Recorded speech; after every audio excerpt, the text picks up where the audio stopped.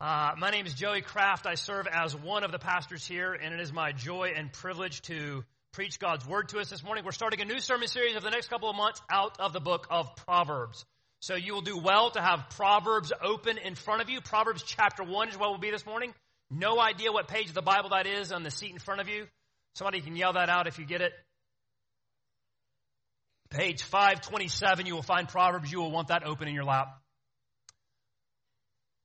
Let me pray. God, tend to the preaching of your word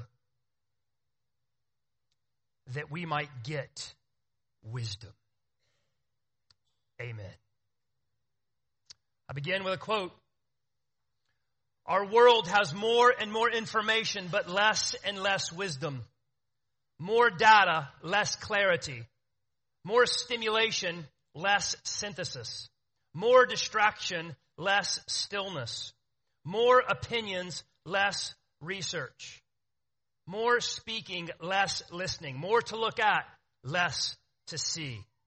Sound bites, diversions, and distractions are abundant, but wisdom is scarce. The author goes on and asks, how can we flourish in a world like this? Well, over the next couple of months, that's what we will consider. How can we flourish in a world like this? How can we live in a way that shows truth is beautiful, right, and attractive? Here's the thing. Everywhere we turn, we have voices telling us what to do. Everywhere we turn, the world is telling us what to value, what to believe, and where to find happiness. And here's the thing. Most people are lying to you. They might be sincere. They may not know that they're lying, but they might be sincerely wrong, leading us not to wisdom, but to foolishness. And here's the thing. We even lie to ourselves. We lie to justify our whims and our wishes, to get what we want, to justify our own desires, because we think that's what will make us happy. And here's the thing. Too often we realize that giving full expression to our feelings satisfies as much as cotton candy. It soon dissolves, leaving us with a chronic, anxious hunger that still needs to be quenched and brought with soul-contenting joy. How can we flourish in a world like this? The book of Proverbs begins to answer that question. And Lord willing, for the next 9 weeks, we'll study Proverbs that we might gain wisdom, understand what it is, and begin to apply it to our lives. Because here's the thing.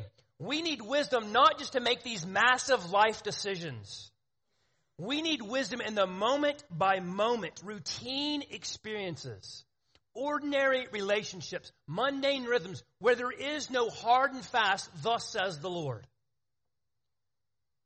And Proverbs guides us on this path of a long, complicated life.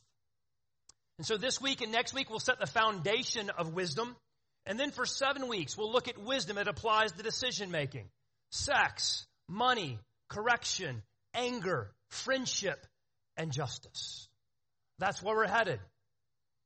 And here's the reality. When some of you here, we're going to study the book of Proverbs, you might have one of these reactions. Some of you might be thinking, this is great. I love the book of Proverbs. It is so practical, and I need to enhance my life just a little bit. This is going to be great. Others of you are thinking, really? 2 months in Proverbs?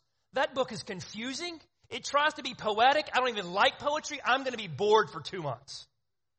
Others of you are like, what is a proverb, and is that a book in the Bible, really? So no matter where you are, no matter what your experience is with this book, I hope that you'll see Proverbs is more than pithy, practical tips to enhance your life a little bit. I hope that you will see that Proverbs isn't a random collection of flowery sayings. Ultimately, Proverbs helps us see and savor Jesus, beholding his beauty, that we might become like him in all wisdom and truth. And I say this not just because Restoration Church likes to talk about Jesus. We love Jesus. He's our hope. He is our joy. But I am not trying to force him into this introductory sermon on Proverbs. Jesus is in the book of Proverbs from the very first verse. Look at it. Proverbs begins this way. The Proverbs of Solomon, son of David, king of Israel. Right from the beginning of Proverbs, wisdom is connected with the king and the son of David. And we know that God has promised a son of David who would be forever king of God's people. And that king will establish God's eternal kingdom through wisdom. 2 Samuel 7, Isaiah 11. So we see there is a need for a wise king who rules over a wise kingdom. And as we saw in our study of kings, Israel had many kings. One of the greatest mentioned here, Solomon. And we know from our study of kings that Solomon fails. And so do all the other kings. And here's the thing. As goes the king, so goes the people.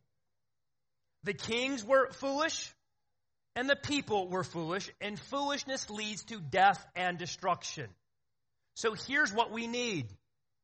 We need a loving and wise king who will rule over us, leading us in all that is wise, that we might have life. And Jesus of Nazareth shows up, and what is one of the first things we're told about him? He is the son of who? The son of who? David. And as we read, Jesus claims that I am greater than Solomon with all wisdom. And throughout his life, we see Jesus dazzling his listeners with wisdom. But wisdom isn't just what Jesus speaks, it's who he is.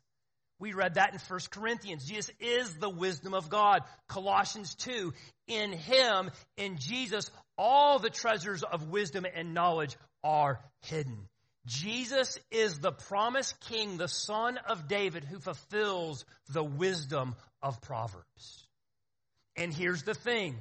As goes the king, so goes the people.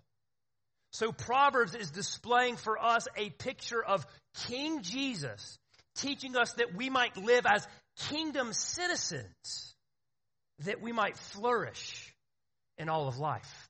That's what Proverbs is doing.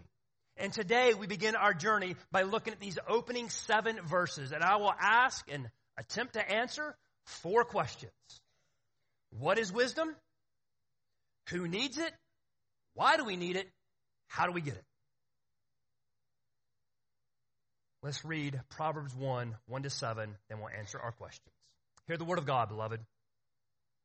The Proverbs of Solomon, son of David, king of Israel, to know wisdom and instruction, to understand words of insight, to receive instruction in wise dealing, in righteousness, justice, and equity, to give prudence to the simple, knowledge and discretion to the youth.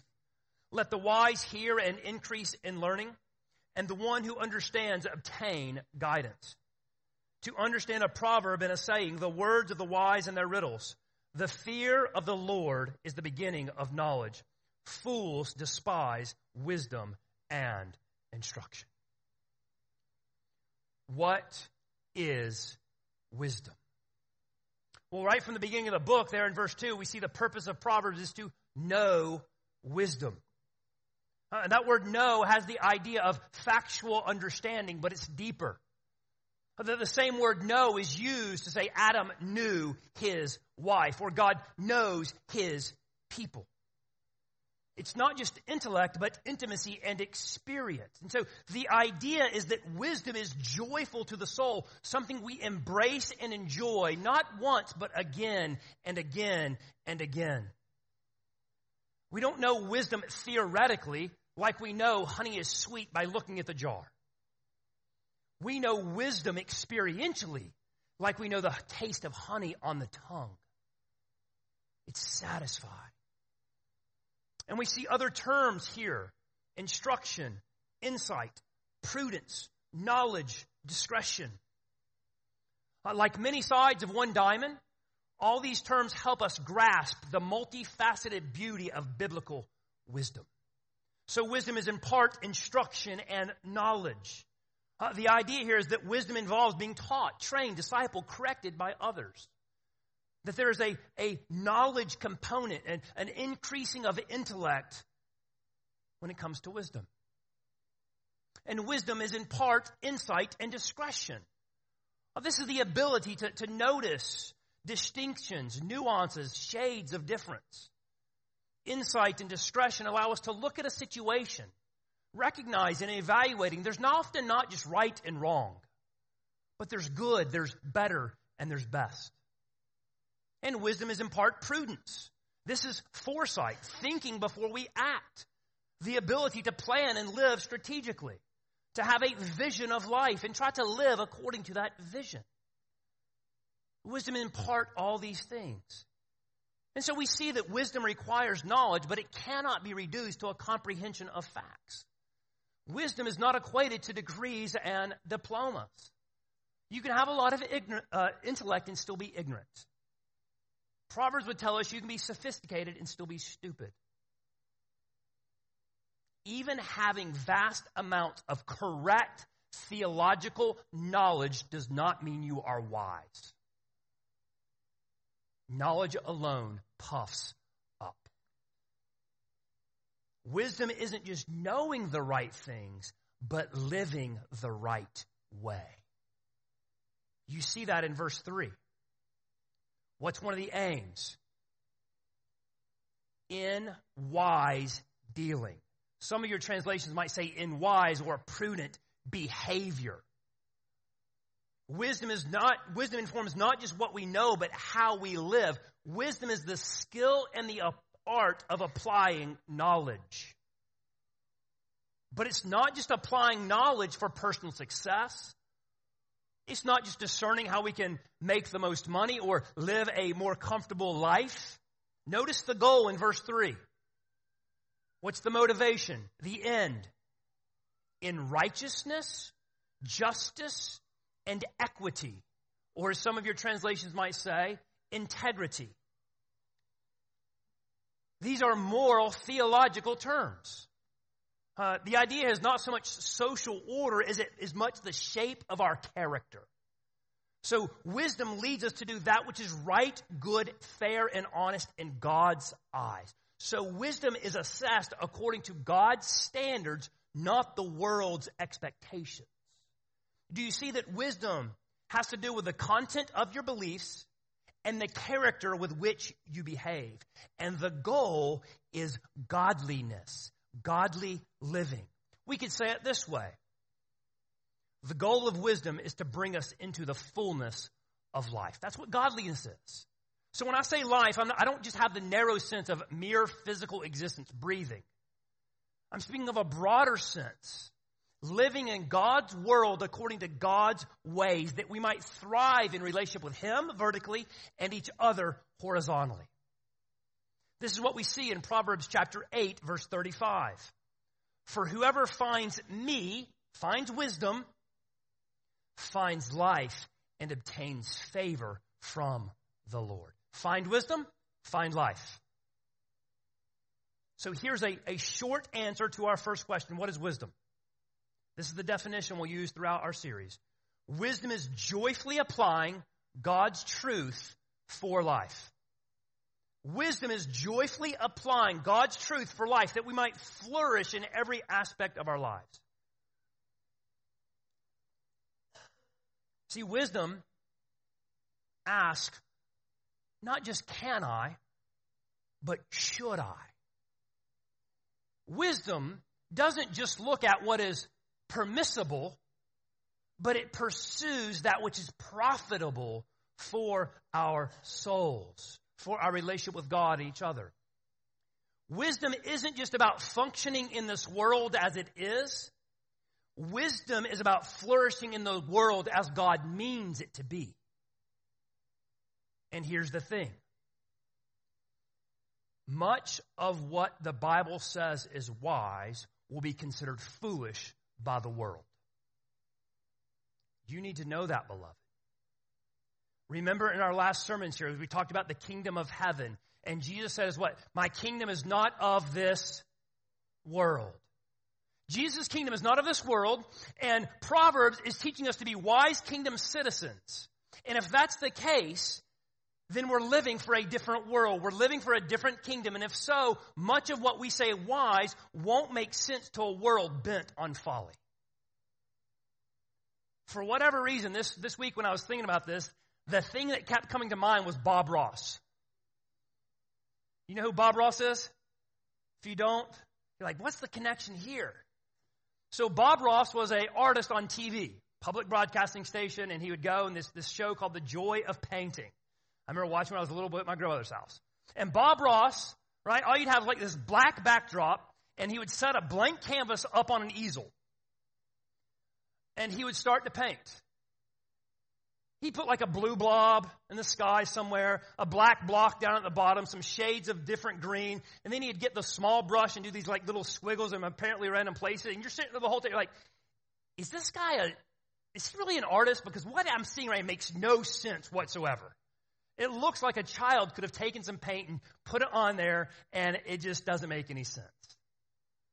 But then, by the time it was done, and you stepped back, you had this beautiful painting that made sense of every block of color, every stroke of the brush, and it became this beautiful, cohesive whole. So it is with wisdom. We can only evaluate its beauty in light of the whole picture of who God is and what he promises. The perspective of wisdom is not days, but decades. We evaluate wisdom not based on the here and now, but heaven and forever. And because of that, so much of what we call wisdom will be called foolish by the world. And here's what that means, beloved. You have to know this. We will never be fully accepted by the world and live according to God's wisdom. And that presents a challenge for us. We all face pressures, external pressures, a growing list of cultural causes, and an ever-expanding acronym demands our affirmation. Society pressures us to celebrate what God condemns. What is created and fixed by God, the world says is fluid and determined by us. In so many ways, the world's ways and God's wisdom are opposed. Add to that the pressures of so many good things. Vacations, kids' sports schedules, promotions, dating relationships that compete for our allegiance and our affection. Add to that the pressures of this tribal information age. There's a demand for quick answers, yet little room for slow reflection. We're tempted to turn to Google more often than God. Cancel culture has overtaken critical thinking. The expectation is to be coddled and not challenged. Hot takes seem to be valued more than humble discussion. We click, post, reply, scroll, and skim, becoming more distracted and perhaps less and less discerning. A wealth of information, yet little wisdom to actually process it. As one author says of this age, we used to be like scuba divers exploring the depths of the sea, but now we're like a jet ski rider skimming along the surface.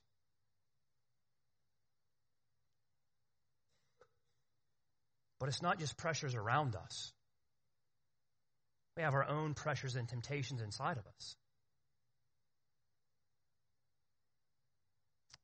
We have pressures. We're tempted to act in foolish ways, to give full vent to our anger, explode at our spouse, harsh with our children, gossip about our boss, slander another church member, harbor bitterness, pursue autonomy. So don't believe the problem is just out there. No, the problem is also in here. And this is why we need the book of Proverbs, to keep calling us back to the ancient path of wisdom that we might joyfully apply God's word, God's truth for life. And when I say we, I mean we, all of us. Who needs wisdom? All of us. The command of Proverbs is get wisdom. Get it. In these opening verses, we see a few characters. Verse 4, we see those who are labeled the simple. We also see the youth. In verse 5, we see another group called the wise. And then in verse 7, we see the fools. And all of us fit into one of these categories. And if we're honest, depending on the day and based on the circumstance, we might flip between one or the other. So who are these characters? They're throughout Proverbs. Who are they? The simple. Who are the simple? Oh, throughout Proverbs, the simple are those who are aimless. They're easily led astray. They live more by comfort and convenience than out of conviction. They're uncommitted, drifting into sin. The simple are immature and they don't know it. So when Proverbs calls a person simple, it's not a commendation but a reason for concern. And so perhaps a good question for you, for us to ask this week is, where would Proverbs define me as simple? Where's my life marked more by comfort and convenience than conviction? Are there areas of immaturity in my life? Where am I flirting with sin? Does my life give evidence of being committed to Christ and His church? Or am I easily led away by other things? Who are the youth? The youth are inexperienced. They are those that are gaining more responsibilities and facing more temptations, but they've not yet acquired the wisdom to navigate the complexities of life. See, the youth they're neither wise and they're not foolish. Like that sapling oak, the youth are still bendable. What they grow into is yet to be seen. Will they grow up and be straight and strong, or will they be crooked and weak? And so for the actual youth, those still living under your parents' home, Proverbs is speaking to you. God put a book in the Bible because He loves you and wants to give you wisdom. And so here's the question for you youth. Will you seek wisdom? Will you ask your parents, the youth group leaders, for advice? Life is hard. It is complex. As you navigate tricky relationships, as you're confronted with new temptations, will you ask for help? When you give in to sin, when you rebel, will you go to your parents, to other godly mentors, and ask for advice on how to grow in godliness? Parents, it's a good reminder for us that we need to be intentionally imparting wisdom to our children. Much of the book of Proverbs is written as a father and at times a mother addressing a son. And the call for us is to be actively training our children in the instruction and discipline of the Lord. So Proverbs speaks to the simple, the youth, the wise. Who are the wise? Well, if we use our definition, the wise would be those whose lives are marked, not perfect, but marked by a joyful application of God's truth. So like a baker sifting flour to remove impurities, that they might have consistency in the cake, the wise filter their thoughts, emotions, feelings, words, and actions through God's word. They might consistently center their life on God. And notice something else about the wise. Look there at verse 5. Let the wise hear and what? Let the wise hear and what? Increase in learning. Do you see what that means? No matter how wise you are, there is still room to grow. Wisdom is not a final destination as much as it is a path of flourishing. And the wise recognize this. In 15 years of pastoring, some of the most immature people I've met are those that think they're the most wise, think they've arrived. But the wise say, listen, I have not arrived. God's grace has been great in my life, but I still have a lot of room to grow. The wise are constantly curious and beautifully humble, always looking to learn and grow in godliness, always looking to grow in their love of Christ. They understand the gospel is not something we move on from, but we give our lives to and flourish inside of it. See, the wise take the Apostle Paul's words seriously. whether you eat or drink, do it all to the glory of God. They don't think that's just a nice verse for a coffee mug. No, they think like, how can I eat and drink to the glory of God, applying his word to all of life? And I praise the Lord that in his kindness, many of you are wise. You're pursuing wisdom. None of us have arrived. But there are so many of you that seek to please the Lord, spending your life for the glory of God, aiming to learn and grow in godliness. And I praise God for that. I praise God for that. May we learn to grow in godliness all the more, increasing in our wisdom. Because the opposite of that is a fool. Look there at the end of verse 7. Fools despise wisdom and instruction. Now look back up at verse 2. What's the aim of Proverbs? To know wisdom and instruction. Fools despise the very thing God is trying to impart. They reject God and his word. See, we think when you're called a fool, it's like this little insult. But in the book of Proverbs, it's actually an indictment. An indictment of your soul before God. Fools center their lives on something other than God. They give in to their own passions. And this is why we need wisdom. Why do we need wisdom? Because left to ourselves, we are fools. We don't like to think about that. But consider how foolish we can be. Think about all the times you've given full vent to your anger. Think about all the times you've intentionally pursued sexual immorality, virtually or physically. Think about all of those things you've kept hidden from your parents. Think of all the hurtful words you've said to a friend. Think of all those times you spoke too quickly to your children and couldn't get your words back. Think of all those times you had the opportunity to speak of your faith in Christ, but you were overcome by fear. Think about that email you fired off harshly condemning your coworker in an act of revenge. Think about that social media post filled with prideful boasting. Think about that social media post that was spiteful and slandering. Think about all those times you scrolled social media with jealous envy piling up in your heart. Think about how you've deceived a fellow community group member by giving a partial confession of sin, trying to look humble but actually being deceitful. Think about those times you were paralyzed by anxiety and worry. Think about all that time you spent consuming social media or playing video games and didn't finish your schoolwork or job assignment. Think about that time you drank too much.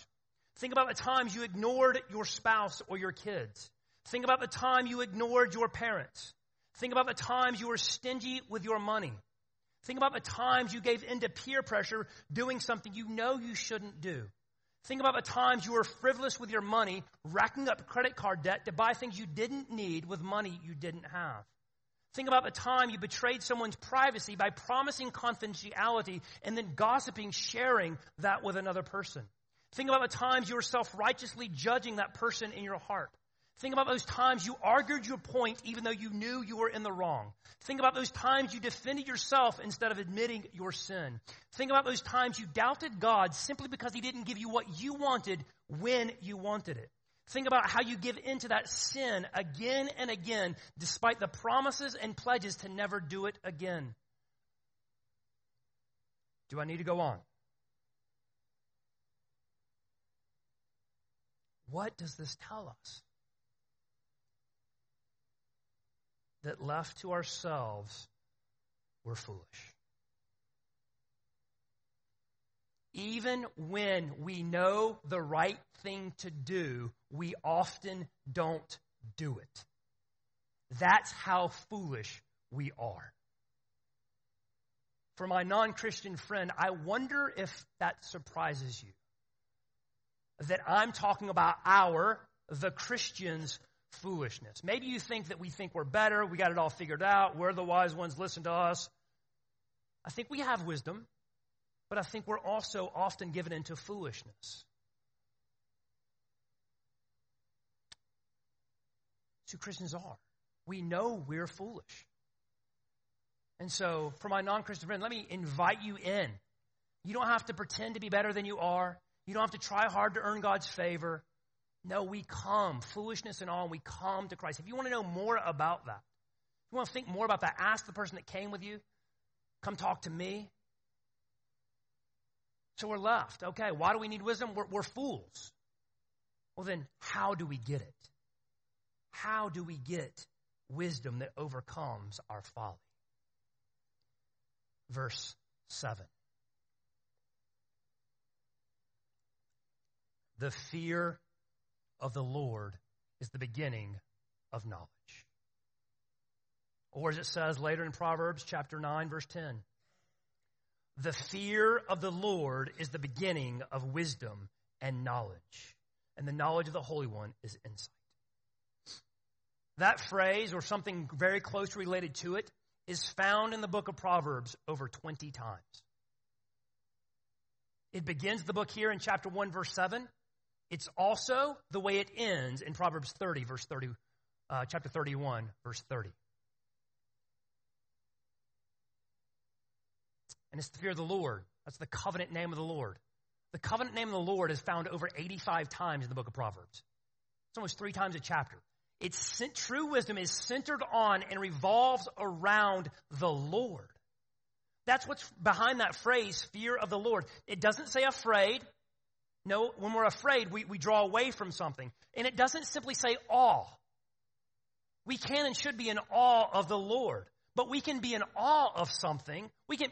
Awe might make us wonder at God's power, but it doesn't draw us near to God as a person. And so Scripture gives us all kinds of reasons to fear the Lord because of His greatness, because of His wisdom, because of His holiness. And these make sense to us. But you know why else Scripture says to fear the Lord? Because of His forgiveness. Psalm 130, verse 4. If you, O Lord, should mark iniquities, O Lord, who could stand? But with you, there's forgiveness. Why? That you may be feared.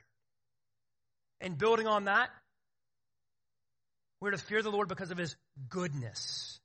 We read about this. This is a promise of the new covenant, Jeremiah 33.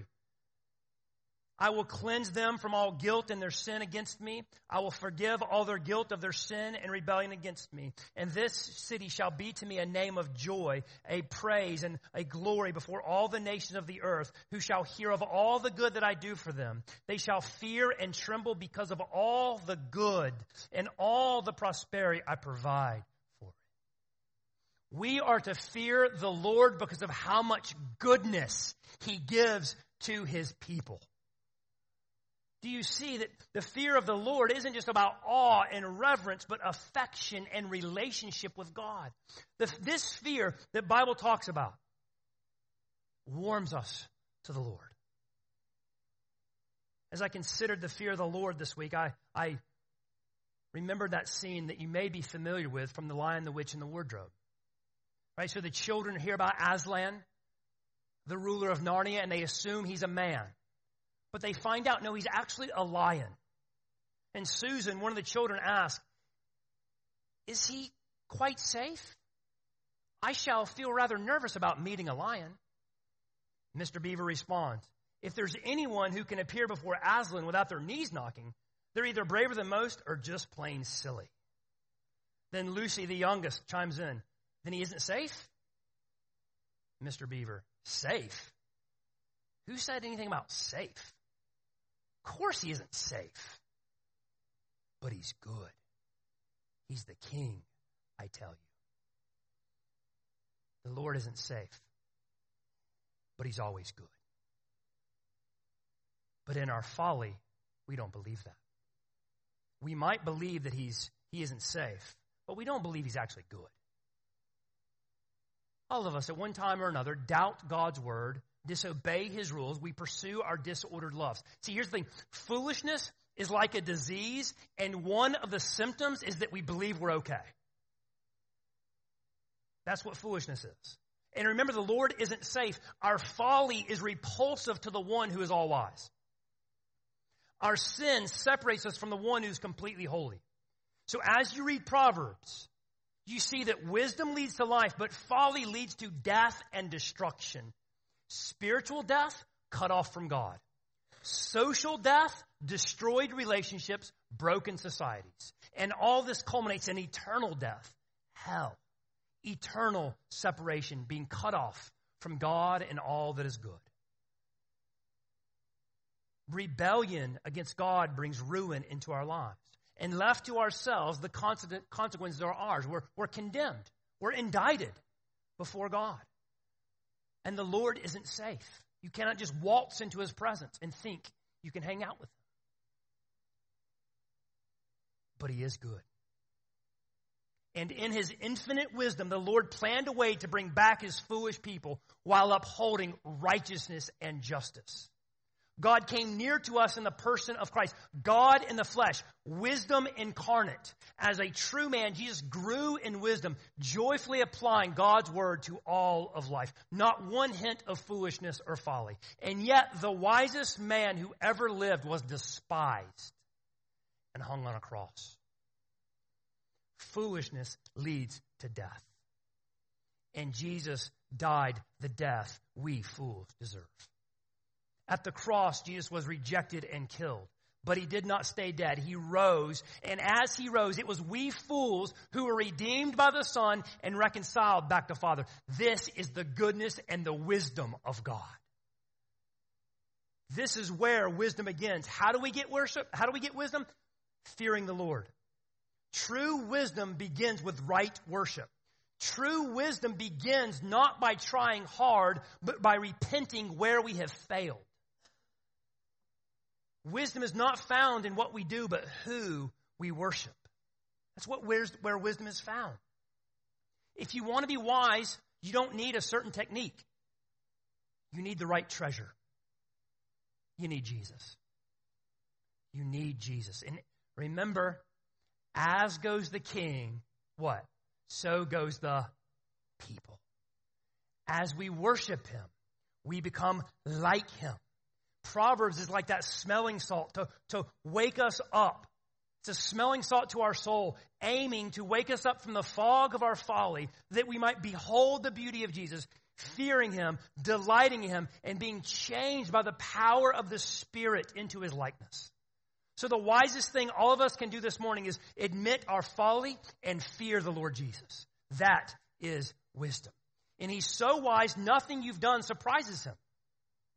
And he's so good that the foolishness, the simple things you've done, or the foul, foolish things that have been done to you, he welcomes you. He takes pleasure in you. He takes pleasure in those who fear him. That's Psalm 147, verse 11. The Lord takes pleasure in those who fear him. He takes pleasure in you, beloved. Don't believe the foolish lie that you've sinned too much. Your sinful folly is swallowed up by gospel wisdom. Don't believe the foolish lie that you have to clean yourself up before you come to God. He accepts you as you are. And in his wisdom and goodness, he does not leave you there. He doesn't leave us there. When we come to the Lord, fearing him, asking for wisdom, guess what? He gives it to us. Proverbs 2:6. The Lord gives wisdom. We studied James last year. If you don't have wisdom, what do? Ask for it. And he gives it. That's how we get wisdom. We fear the Lord and we ask him, and through his Spirit, he changes us degree by degree that we might joyfully apply God's word to all of life. That's how we flourish. It's how we flourish. Again, non-Christian friends, I invite you to come to us and let us answer your questions. Why do we think Jesus is the wisest person and following him is the wisest path of life? If you want to know more about that, come talk to me. We'll get you connect with somebody in our church. We invite your questions. We may not be able to answer all of them because we're not all wise, but we'll help figure out the answers that you might come to Christ who is the wisest. And for my brothers and sisters, let me remind us that fearing the Lord is not just an individual practice, but it's a communal process. We'll talk about this a lot in the coming weeks, but for now, let me just highlight this. Proverbs repeatedly warns against the prideful foolishness of living in isolation. 11:14, where there is no guidance, a people fails, but in an abundance of counselors there is safety. 12:15, The way of the fool is right in his own eyes, but a wise man listens to advice. 18:1. Whoever isolates himself seeks his own desire. He breaks out against all sound judgment. 26:12. Do you see a man who is wise in his own eyes? There's more hope for him, more hope for a fool than for him. There are others. Individualism is dangerous. Left to ourselves, we can only grow so much. None of us have the nuanced answers to life's complexities. We can't all be experts in everything. In gospel community, a group of people committed to one another, a membership in a local church where we're known and loved is one of the primary ways to get wisdom. Yes, church community is challenging, it's messy, it's awkward, it's inefficient. But that doesn't mean we don't need it. If you want to get wisdom, you need gospel community. One of the primary ways the Lord answers our asking for wisdom is by putting it in the words of a brother or sister as we study God's word together. It's one of the primary ways he gives us wisdom. Personal insight is the product of community. Wisdom admits I need others. Like all the Christian life, wisdom looks up to God first and out to others. It's not centered on self. My desires, my thoughts. Wisdom is upward and outward, not first inward. Beloved, the local church, our church family is the place we come together. We delight in Christ together. We learn from each other. We wrestle with God's word together. We teach and instruct one another that we might have wisdom. And so now we have a partial answer. How do we flourish in a world like this? We admit that we're foolish. We delight in the fear of our Lord. We ask him to give us wisdom. And we encourage and equip each other to joyfully apply God's word for life. How we flourish as we pursue wisdom together, realizing ultimately wisdom isn't a thing or a set of ideas. Wisdom is a person, Jesus Christ. Beloved, together we behold the glory of Christ, that we might become like him, living a life full of wisdom, truth, and beauty. And soon enough, we will see him face to face. And we will be completely transformed to his likeness, living forevermore as wise kingdom citizens on an eternal kingdom. Heaven on earth. That's where we're headed, beloved. Let's pray. Lord, thank you for your word. Thank you for the beauty of Christ. Thank you that you have given us your word, that we might pursue wisdom, that we might look to your word and sift our lives through it, that we might be centered upon your goodness. Give us courage and boldness, humility, winsomeness, when what we say is wise is so often considered foolish. Give us, by the power of your Spirit, to be able to bring wisdom to the own lies we're tempted to believe in our own hearts, our own foolishness. Put brothers and sisters around us to speak wise, humble, gospel words to us, that we might live in light of our Savior, that we might show the beautiful attractiveness of wisdom because it displays our Lord Jesus. It's in his name that we pray. Amen.